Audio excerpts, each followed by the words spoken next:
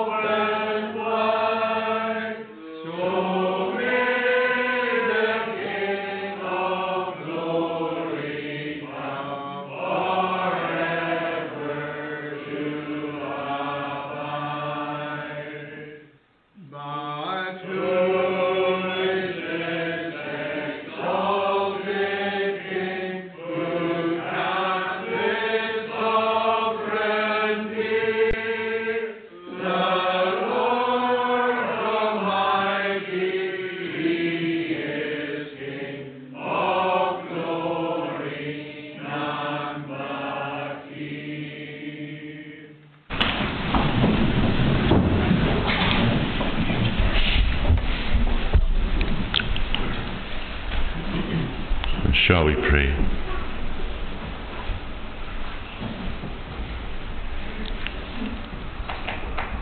Lord, we are thankful for the return of the Lord's Day, the day that reminds us of the resurrection of the Saviour from the dead.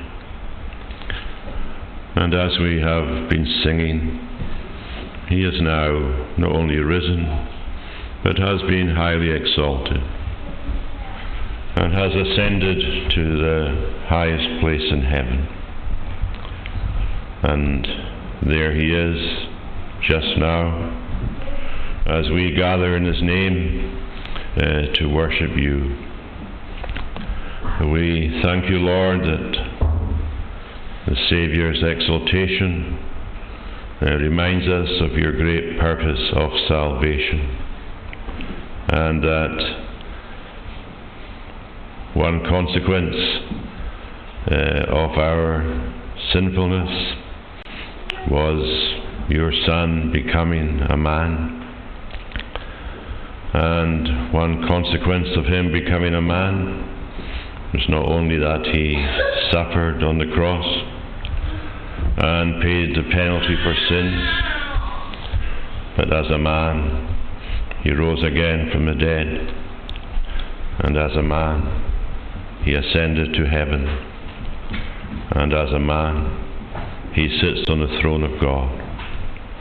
And it's astonishing for us to realize that afresh, that there in the center of glory is your beloved Son. And we thank you, Lord, that we can see him, as the author of Hebrews tells us, that we see Jesus highly exalted. We don't see yet everything put under him, but we know that's the next great stage in your incredible plan, and that one day the Saviour, in a way that we don't understand, will be the head of the entire cosmos.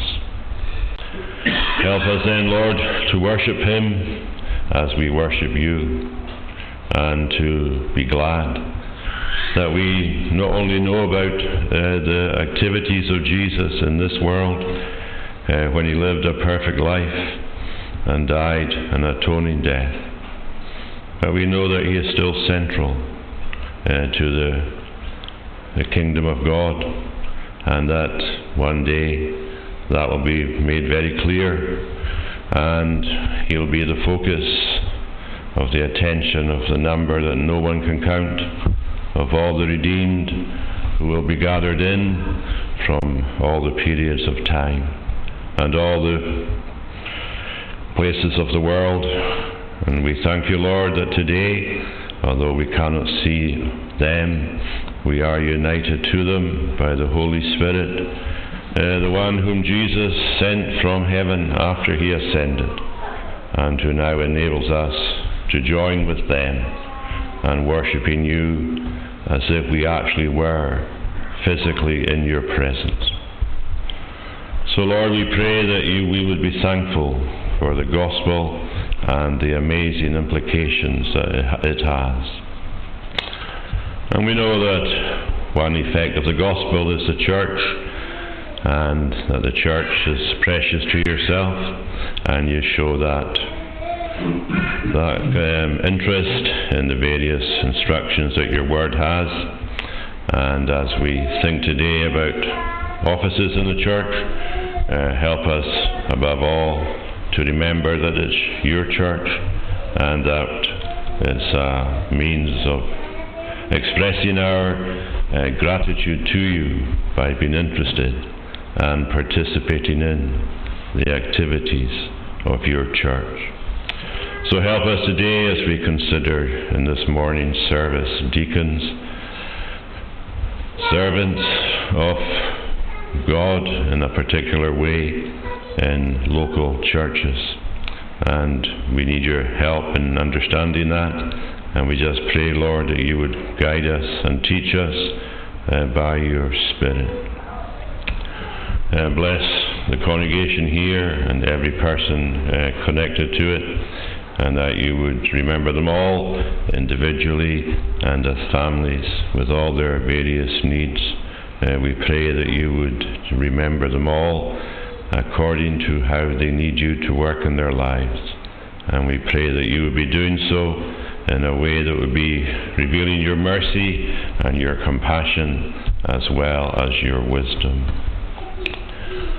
Lord, we pray for your church throughout the world, and what a terrible world we're living in as we see various things happening all the time. The one thing we can say about it all is that sin is pervasive, and it's also active, and it's showing itself in myriad number of ways, far too many for us even to start to list. But we do realize we're living in an ungodly society, and unrighteousness is being promoted at a very fast rate and there's a massive decline taking place in the outlook of society. And yet we have to be salt and light within it, and we pray therefore for our world that's lost, and that is a terrible word to fully appreciate. And we just pray, Lord, that you in your mercy today, through the gospel as it's preached in countless places, that you would start to revive your cause, and that the gospel once again would flourish, not just in our country, but throughout the world. And we pray therefore that the Saviour, the one who's been exalted to give repentance, that he would be giving repentance throughout the world today, indeed in every place where the gospel is preached. And if that's needed here, we pray, Lord, that repentance would be marking our response as well. We remember the situations where your church suffers for the faith in a more marked manner, and we pray that you would uphold your people and help them in these very trying circumstances that they endure, and we just ask you, Lord, to be near them all. We pray for the parts of the world where there's war going on, and we're very much aware of the Middle East and Ukraine, but there's wars in many other places as well. And we ask you, Lord, in the midst of all these desperate situations, that peace would somehow come, and that righteousness would be seen, and also that any provisions that are required, that they would be able to get through. Lord, we just pray for our world with all its terrible circumstances. And we ask you, Lord, to work through governments and other agencies that are trying to do something about those circumstances. Lord, bless children who are here, and we pray that all of them would grow up to serve you and to be your people in the years ahead. So remember us in our service, we pray, and we commit ourselves to you then, each one of us as individuals before you. And speak to us, we pray, for your own name's sake. Amen. I'd like to speak to the children just now. Couldn't really think of something to say, since we're going to speak about deacons in the service. But I did wonder what crossed Paul's mind when he thought of churches. And obviously he wrote different letters to various churches, and each time he wrote one, he must have had in his mind's eye the people to whom he was writing.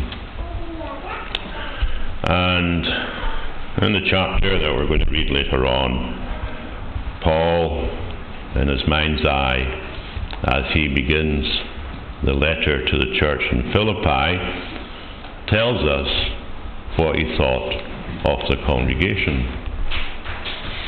And this is what he says, and I want you to notice the word with, because he's stressing it. This is what he says: to all the saints in Christ Jesus who are at Philippi, with the overseers and deacons. So he didn't have to use the word with. He could have used the conjunction and it would still have been true, wouldn't it? If he had said, to all the saints in Christ Jesus who are at Philippi, and the overseers and deacons.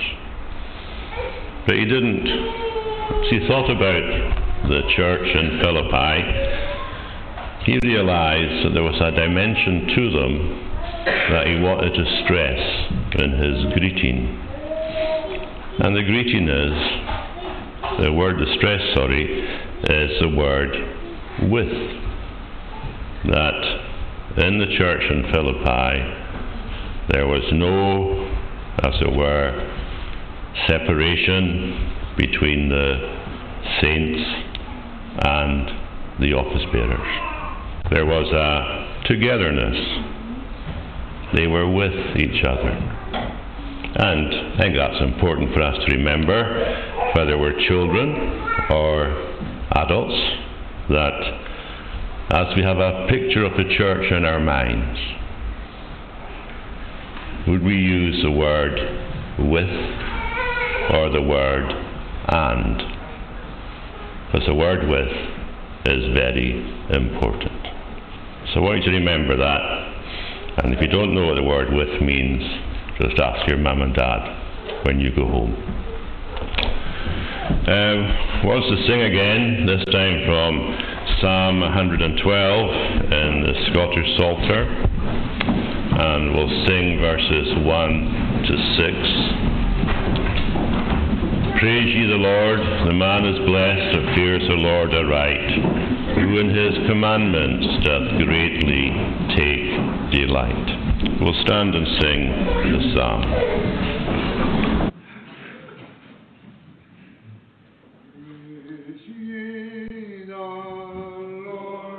God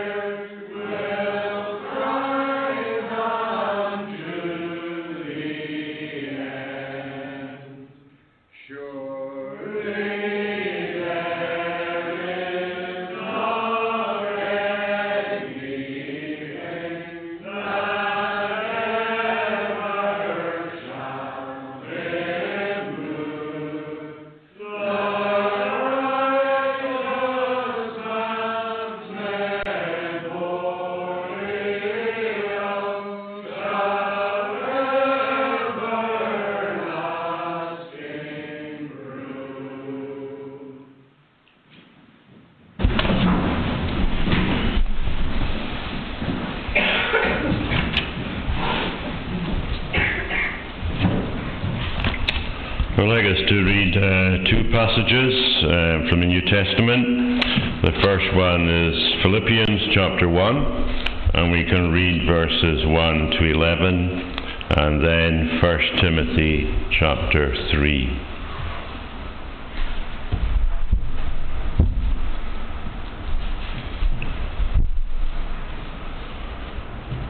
Paul and Timothy, servants of Christ Jesus, to all the saints in Christ Jesus who are at Philippi with the overseers and deacons. Grace to you and peace from God our Father and the Lord Jesus Christ. I thank my God in all my remembrance of you, always in every prayer of mine for you all, making my prayer with joy, because of your partnership in the gospel from the first day until now. And I am sure of this, that he who began a good work in you will bring it to completion at the day of Jesus Christ. It is right for me to feel this way about you all, because I hold you in my heart. For you are all partakers with me of grace, both in my imprisonment and in the defense and confirmation of the gospel. For God is my witness, how I yearn for you all with the affection of Christ Jesus. And it is my prayer that your love may abound more and more with knowledge and all discernment, so that you may approve what is excellent, and so be pure and blameless for the day of Christ, filled with the fruit of righteousness that comes through Jesus Christ, to the glory and praise of God. And then in 1 Timothy and chapter 3.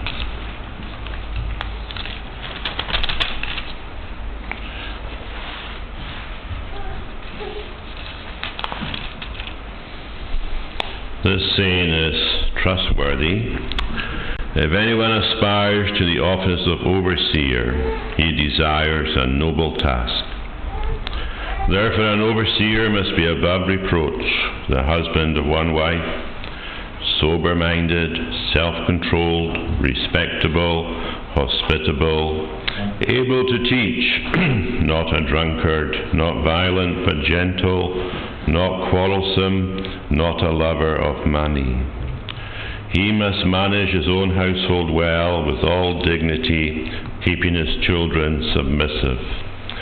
For if someone does not know how to manage his own household, how will he care for God's church? He must not be a recent convert, or he may become puffed up with conceit and fall into the condemnation of the devil. Moreover, he must be well thought of by outsiders, so that he may not fall into disgrace, into a snare of the devil. Deacons likewise must be dignified, not double-tongued, not addicted to much wine, not greedy for dishonest gain. They must hold the mystery of the faith with a clear conscience. And let them also be tested first, then let them serve as deacons, if they prove themselves blameless. Their wives likewise must be dignified, not slanderers, but sober-minded, faithful in all things. Let deacons each be the husband of one wife, managing their children and their own households well. For those who serve well as deacons gain a good standing for themselves, and also great confidence in the faith that is in Christ Jesus. I hope to come to you soon, but I am writing these things to you so that if I delay, you may know how one ought to behave in the household of God, which is the church of the living God, a pillar and buttress of the truth. Great indeed, we confess, is the mystery of godliness. He was manifested in the flesh, vindicated by the Spirit, seen by angels, proclaimed among the nations, believed on in the world, taken up in glory. And may God bless those readings to us. We can now sing from Psalm 16 and sing Psalms, and we'll sing verses 1 to 7. Protect me, O my God, you are my refuge true, I said, "You are my Lord. I have no good apart from you." Verses 1 to 7.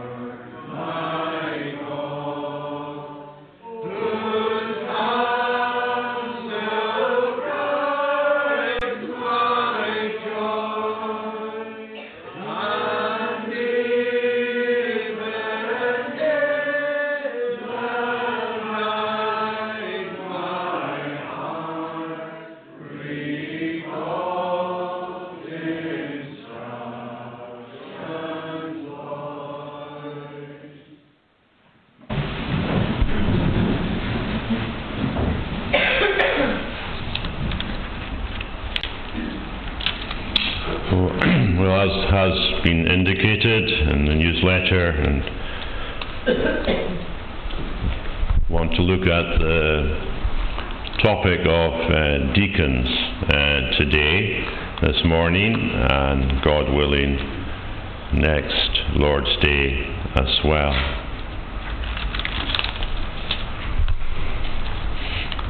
I suppose the most important question to ask is, what does the Bible say about deacons? And from one point of view, the answer is not very much. The word deacons occurs 3 times in the New Testament. Once in Philippians chapter 1, as we read, and twice in the other chapter we read, where Paul refers to deacons there also.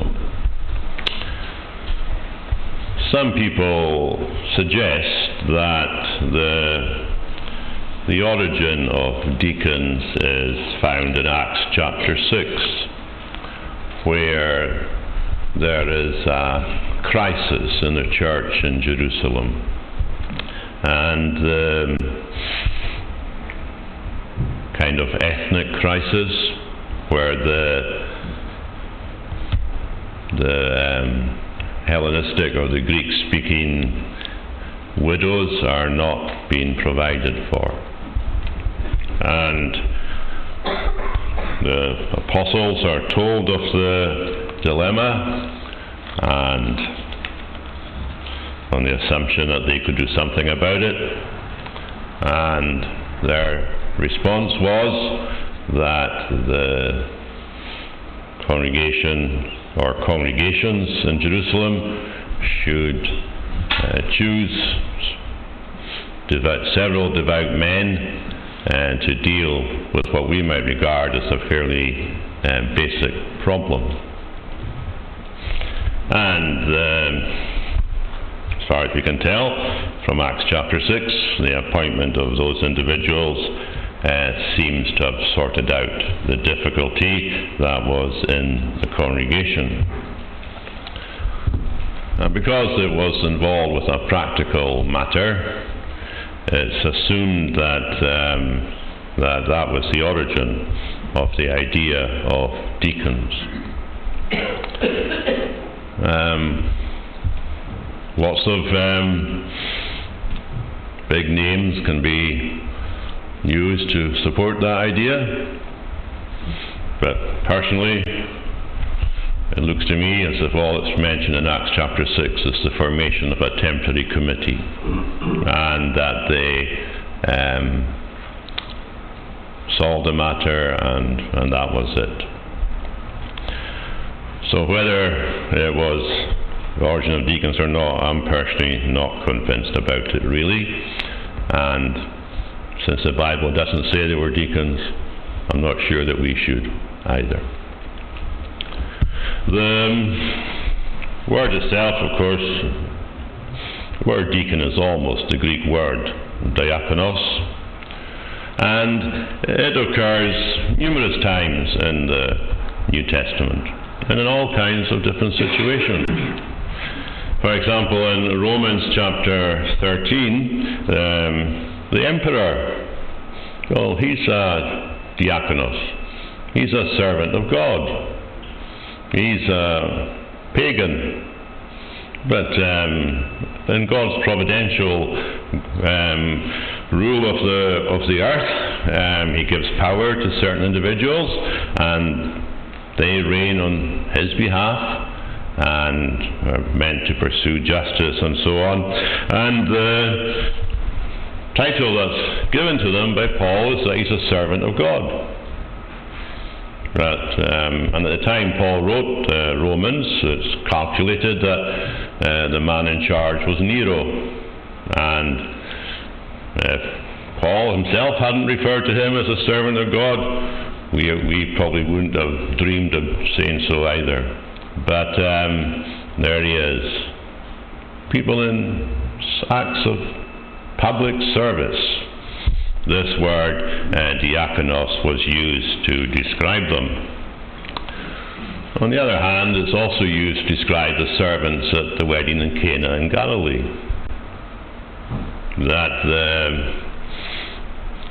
We know the story of how they ran out of wine at the wedding, and Jesus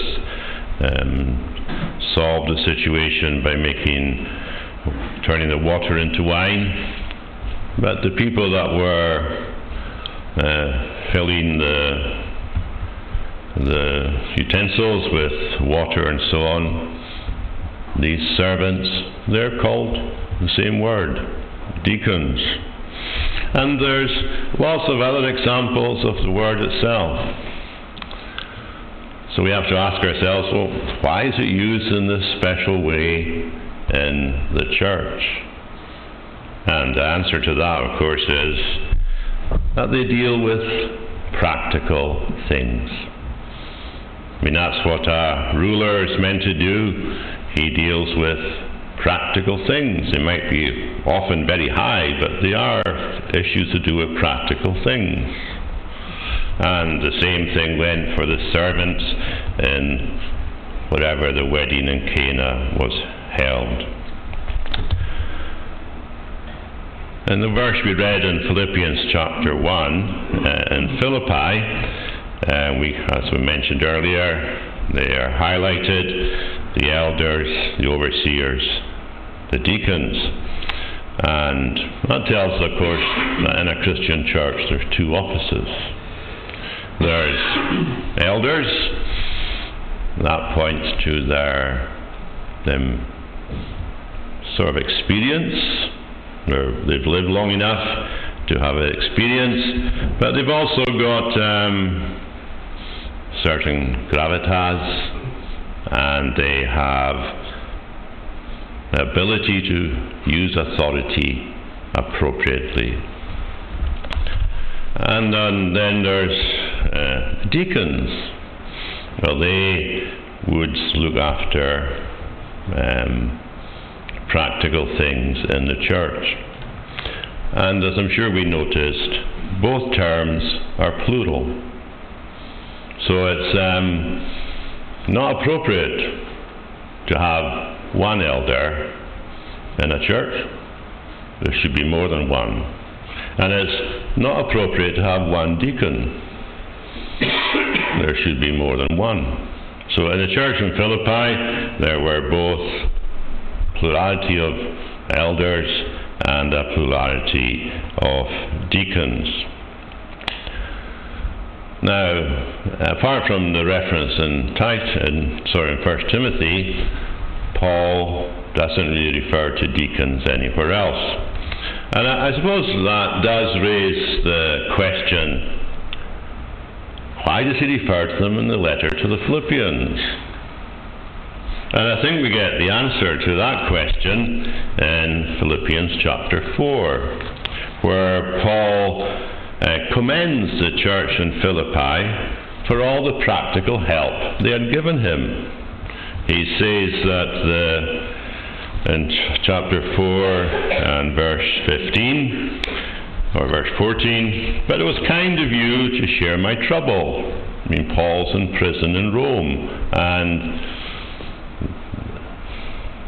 prisoners in the ancient world were 100% dependent on people supplying their needs. The governments didn't give them anything, so they had to get help from somewhere. And Paul was in prison for several years. Or imprisoned, I should say, because he was under house arrest for some of that time. But one day, in the door of wherever Paul was, walks Epaphroditus, a member of the church in Philippi. And he has for Paul a gift from the church in Philippi.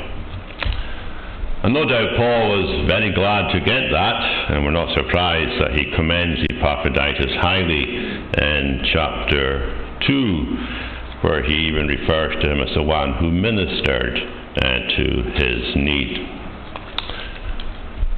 But however welcome that particular gift was, it wasn't the first time the Philippians had done it.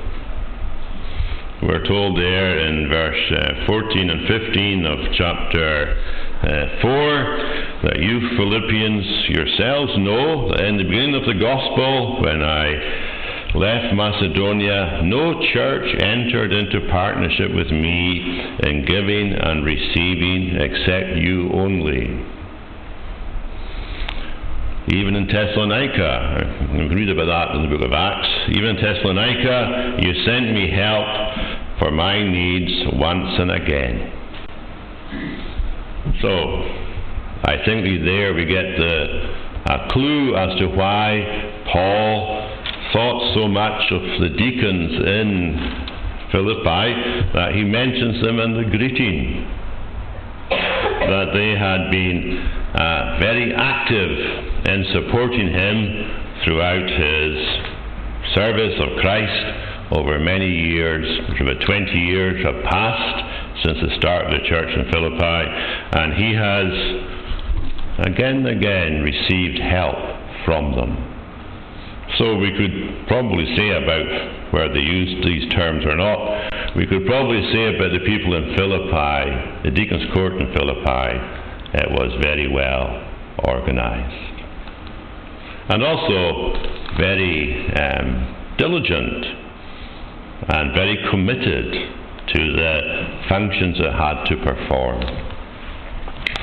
And indeed, as we look at the New Testament, I think we can see that there were three ways in which these deacons functioned.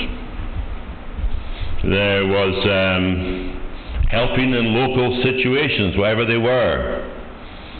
And of course, no doubt there's very similar things as to what people today may have. And then there was the one I've just mentioned, when they were helping God's servants in different places throughout the world. And there's a third one, and I'm sure we're all aware of it. There was this big collection that Paul was putting together for the needy saints in Jerusalem. For some reason, all the believers in Jerusalem had come into hard times. There was a famine, and maybe that was a cause for many consequences. And Paul's answer to that situation was to make a big collection from all churches throughout the Roman Empire, and they were to take this to Jerusalem in order to help the believers there. And he refers to this collection many times, which could almost be seen as reminders to deacons' courts, that this collection has been made and you have to do it.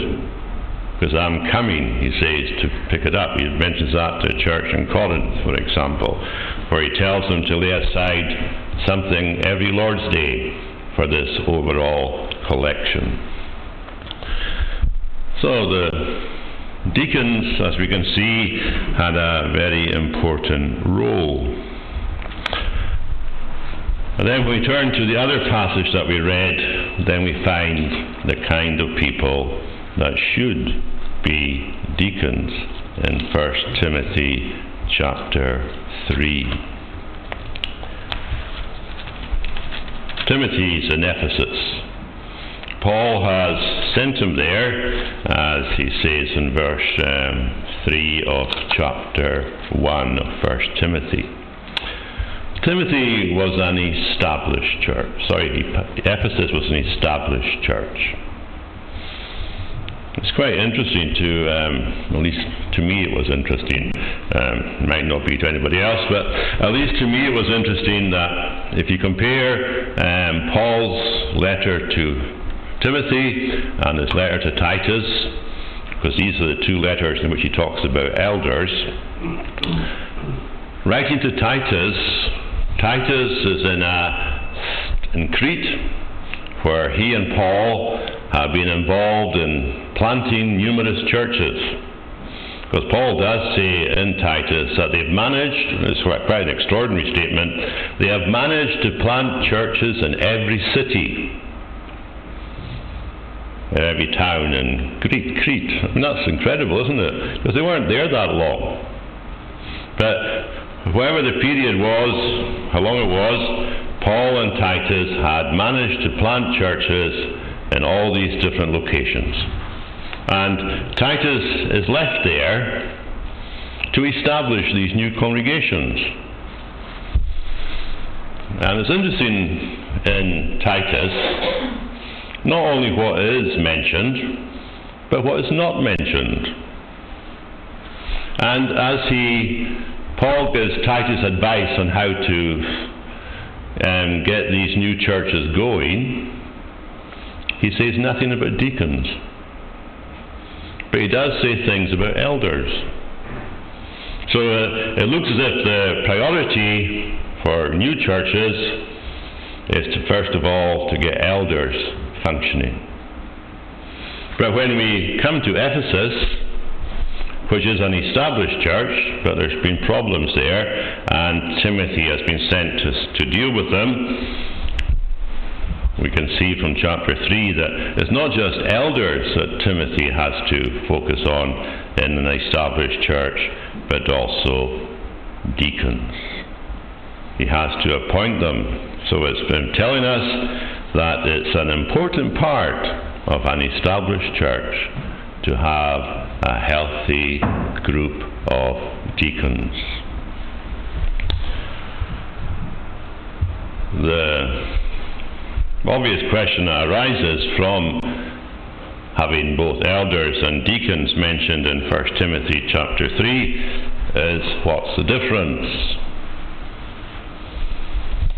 And there can be a way of explaining the difference which can give us kind of false emphasis. I don't know if you've heard this, but I've heard it described as elders do spiritual work and deacons do practical work. And at one level, that's all right. But it carries the implication, doesn't it, that what the deacons are doing is not spiritual. And that is a wrong deduction. What an elder does is spiritual, as he governs the church. Not by himself, of course, because there has to be a plurality. And deacons, while they focus on what can be described as the practical needs of the church, we are never to think that their activities are not spiritual. They are spiritual. And that is the reason why, when we look at the character description of a deacon, it is very high. And we'll look at that in a minute. But I want to say something about the descriptions of the elders and the deacons that are given in 1 Timothy chapter 3. Just a general comment about them. And we may imagine that these roles, elders and deacons, are only for elevated Christians who somehow or other have managed to become better than other Christians. But as you read through the list of the qualifications for both elders and deacons, there's only one that's not required of every Christian. The one qualification that's not required of them, of every Christian, is the ability to teach. And that is one of the qualifications for an elder. But all the other features that are mentioned, whatever they happen to be, whether it is above reproach, respectable, hospitable, and so on, gentle, well, all these features, they're required of every Christian. If someone is lacking these features, it's not just their suitability for eldership or for deaconship that is in question. It's actually their Christianity that's in question. Because all these things that are listed there, and we'll look at the ones with the deacons in a minute, they're required of every Christian. There's no actual difference in that sort of sense. And we'll see in a reason in a minute why everybody can't be a deacon. But anyway, I think it's important to remember that the standards for elders and deacons are the same as for every Christian. Or to put it another way round, every Christian should be as holy as a deacon or as an elder. So it's consistent Christianity that is mentioned there by Paul. Talking about deacons there from verse 8 and onwards, he highlights 4 requirements of a deacon. I just want to mention each of them briefly. First one there in verse 8. Here's the deacon's disposition, we might say. What does a deacon, what's he like? Well, Paul tells us he's to be dignified. And then goes on to highlight, by use of 3 negative words, what this dignity or disposition points to. And deacon, we're told, well, he must be reliable. He is not to be double-tongued. I think Bunyan's got a character called Mr. Speaking Two Things or something.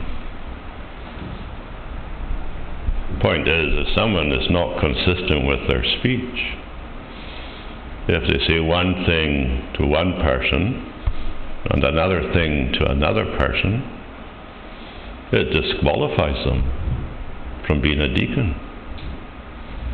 I mean, that's quite obvious, isn't it?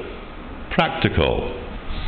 I mean, a deacon must be truthful, consistently truthful, a man of his word. When people hear what he has to say, they know that is what he has to say. He's also, not only has he got to be reliable, but he's got to be self-controlled, not addicted to too much wine. I mean, one of the problems in the ancient world was they didn't have tea or coffee. And the only thing that they had to have as refreshments was wine. And if that is the situation that you're facing, well, how many cups of coffee do you have a day? If you change that to cups of wine, well, then you can see what the danger is, can't we? And the danger is not really that the man who is a deacon or may become a deacon is getting drunk, because that's not what Paul says. He doesn't say, what he stresses is that the man isn't addicted to wine. When would they take wine? Well, probably when they were doing nothing. This man, if he's going to be a deacon, he has to be self-controlled. Not just merely in the sense that he doesn't touch the wine, but that in circumstances where people were prone to drink it, this man wouldn't be there. He would be self-controlled. It's part of his dignity, his gravitas. He's not an idler. And at the same time, in addition to being reliable and not being self-controlled, he's generous. He's not selfish. He's not greedy for dishonest gain. And we can understand why that would be a good qualification, given that the man has to show compassion to those in need. Deacons' courts have to deal wisely, but they are to be generous. So that's his dignity, his disposition. Then Paul moves on to mention his doctrinal convictions, or the deacon's doctrinal convictions. There is a kind of notion around that somehow or other a deacon's understanding of doctrine doesn't have to be at the same level as an elder's.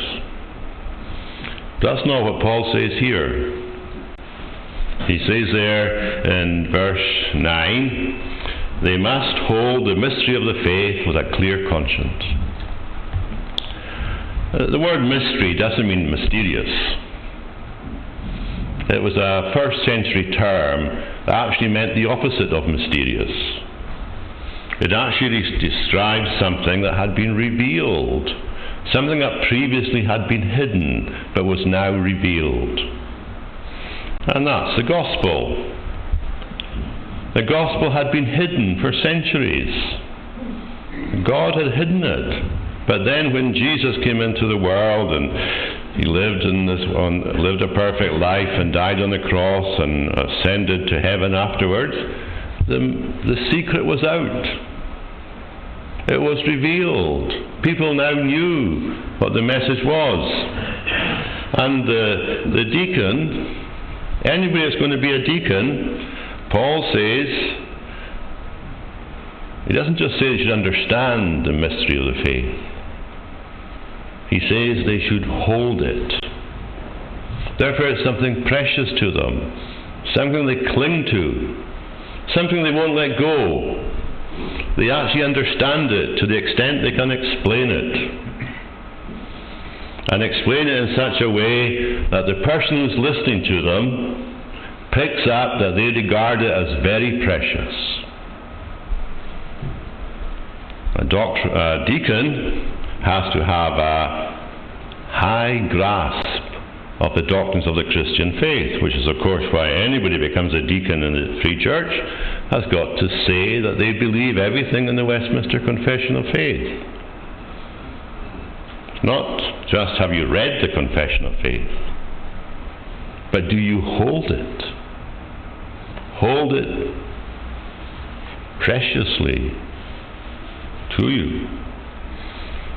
How does one become like that? Well, the answer to that question is found in Psalm 1. You meditate in the Word day and night, and you become like a tree that stands in the storms, a tree that gives shelter in the sun. I think Psalm 1 is a good picture for every Christian, but especially for those who are in office in the church. So Paul speaks about the deacon's disposition, and he speaks about his doctrinal convictions, and then in verse 10 he speaks about how to discover them. And he says, to do that, let them be tested first. It's a lot easier in a certain sense to test a deacon than it is to test an elder. Because the testing of a deacon, well, the effects will be visible. People will see them. What kind of help do they offer? What is the intensity of their involvement?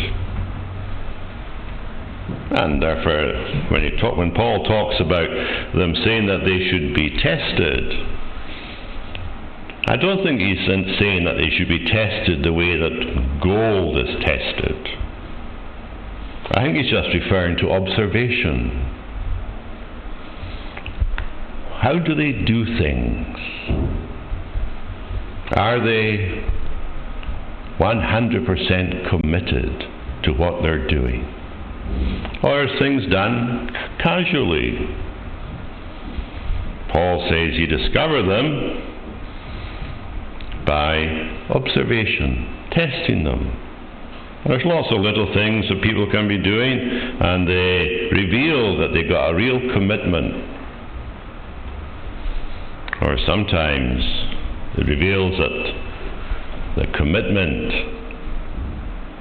Well, maybe it's the wrong word that's been used. Chosen by those that know them, know their characters, know their desire to do things. And such should be, it should be so obvious, says Paul, that they're to be blameless. No one can point the finger at them. Doesn't mean perfect, just a high consistency of life. That's how they're discovered. And then in verse 11 and 12, Paul refers to their domestic situation. Talks about their wives. It's rather surprising. He doesn't talk about the wives of elders, but he does talk about the wives of deacons. And I suppose we have to ask, why? And I suppose the answer to that question is that, well, it's likely that the deacon's wife would be involved in what her husband was doing. And as the deacon goes round practically helping people in the congregation, well, she would be involved in that, in one way or another.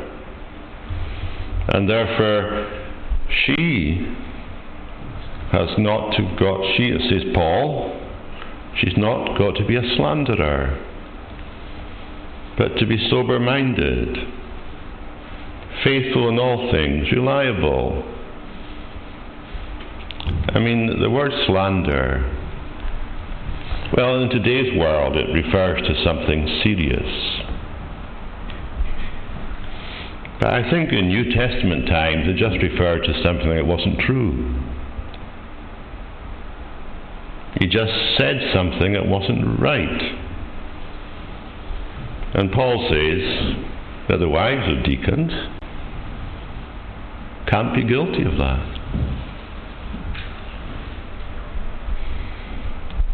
Faithful in all things. And he also points out that a deacon, well, they had to manage, I have to stop in a minute, the deacons had to manage their household well. The household doesn't refer to their children. In the ancient world, people usually lived in households. And in the household, there would be the mother and the father, and there would be the children, and there would be the servants. Perhaps the employees in modern terminology. But a deacon had to be known in the community that he managed his household. Everything connected to him, he managed it well. So we can see that, can't we? That to be a deacon,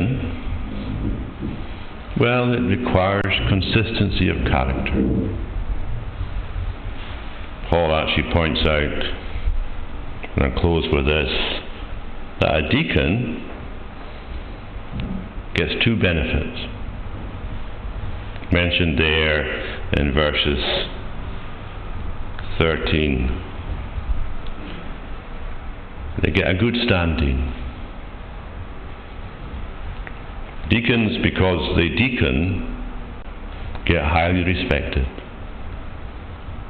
Because it's inevitable that their activities are public.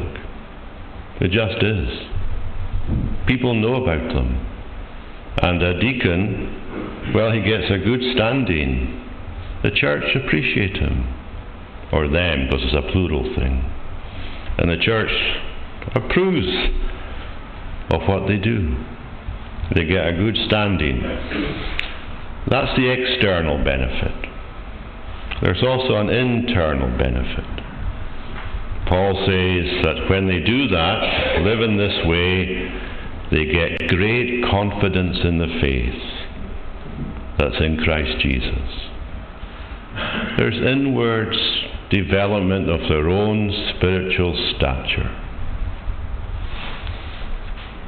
They get bold. That's what the word confidence means. Boldness. Not some kind of aggressiveness, but they just become determined. Determined to serve God. It's a great privilege to be a deacon. It's a great responsibility. But it's how would we describe it? Well, I'll describe it this way. A deacon is someone with a servant's heart who wants to honor Jesus Christ in helping with the needs and other requirements of God's people, and to do it with great determination. And at the end of the day, when someone does that, Jesus will say, "Well done, good and faithful servant." Shall we pray?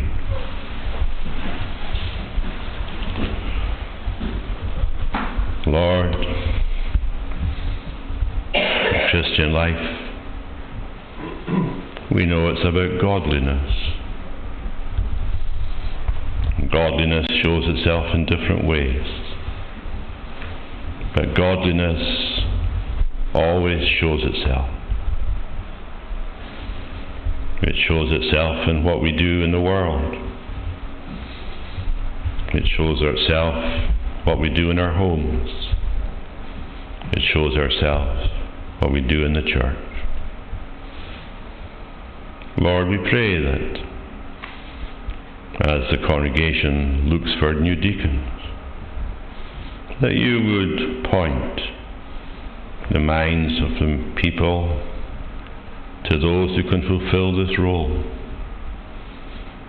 and that those who have the possibility of doing it, that they would understand the necessity and the obligation to serve Christ in this way. So Lord, remember the congregation at this time, for your own name's sake. Amen. We'll close by singing Psalm 15 in Sing Psalms. Lord, who may stay within your tent, your sacred dwelling place, and who upon your holy hill may live before your face.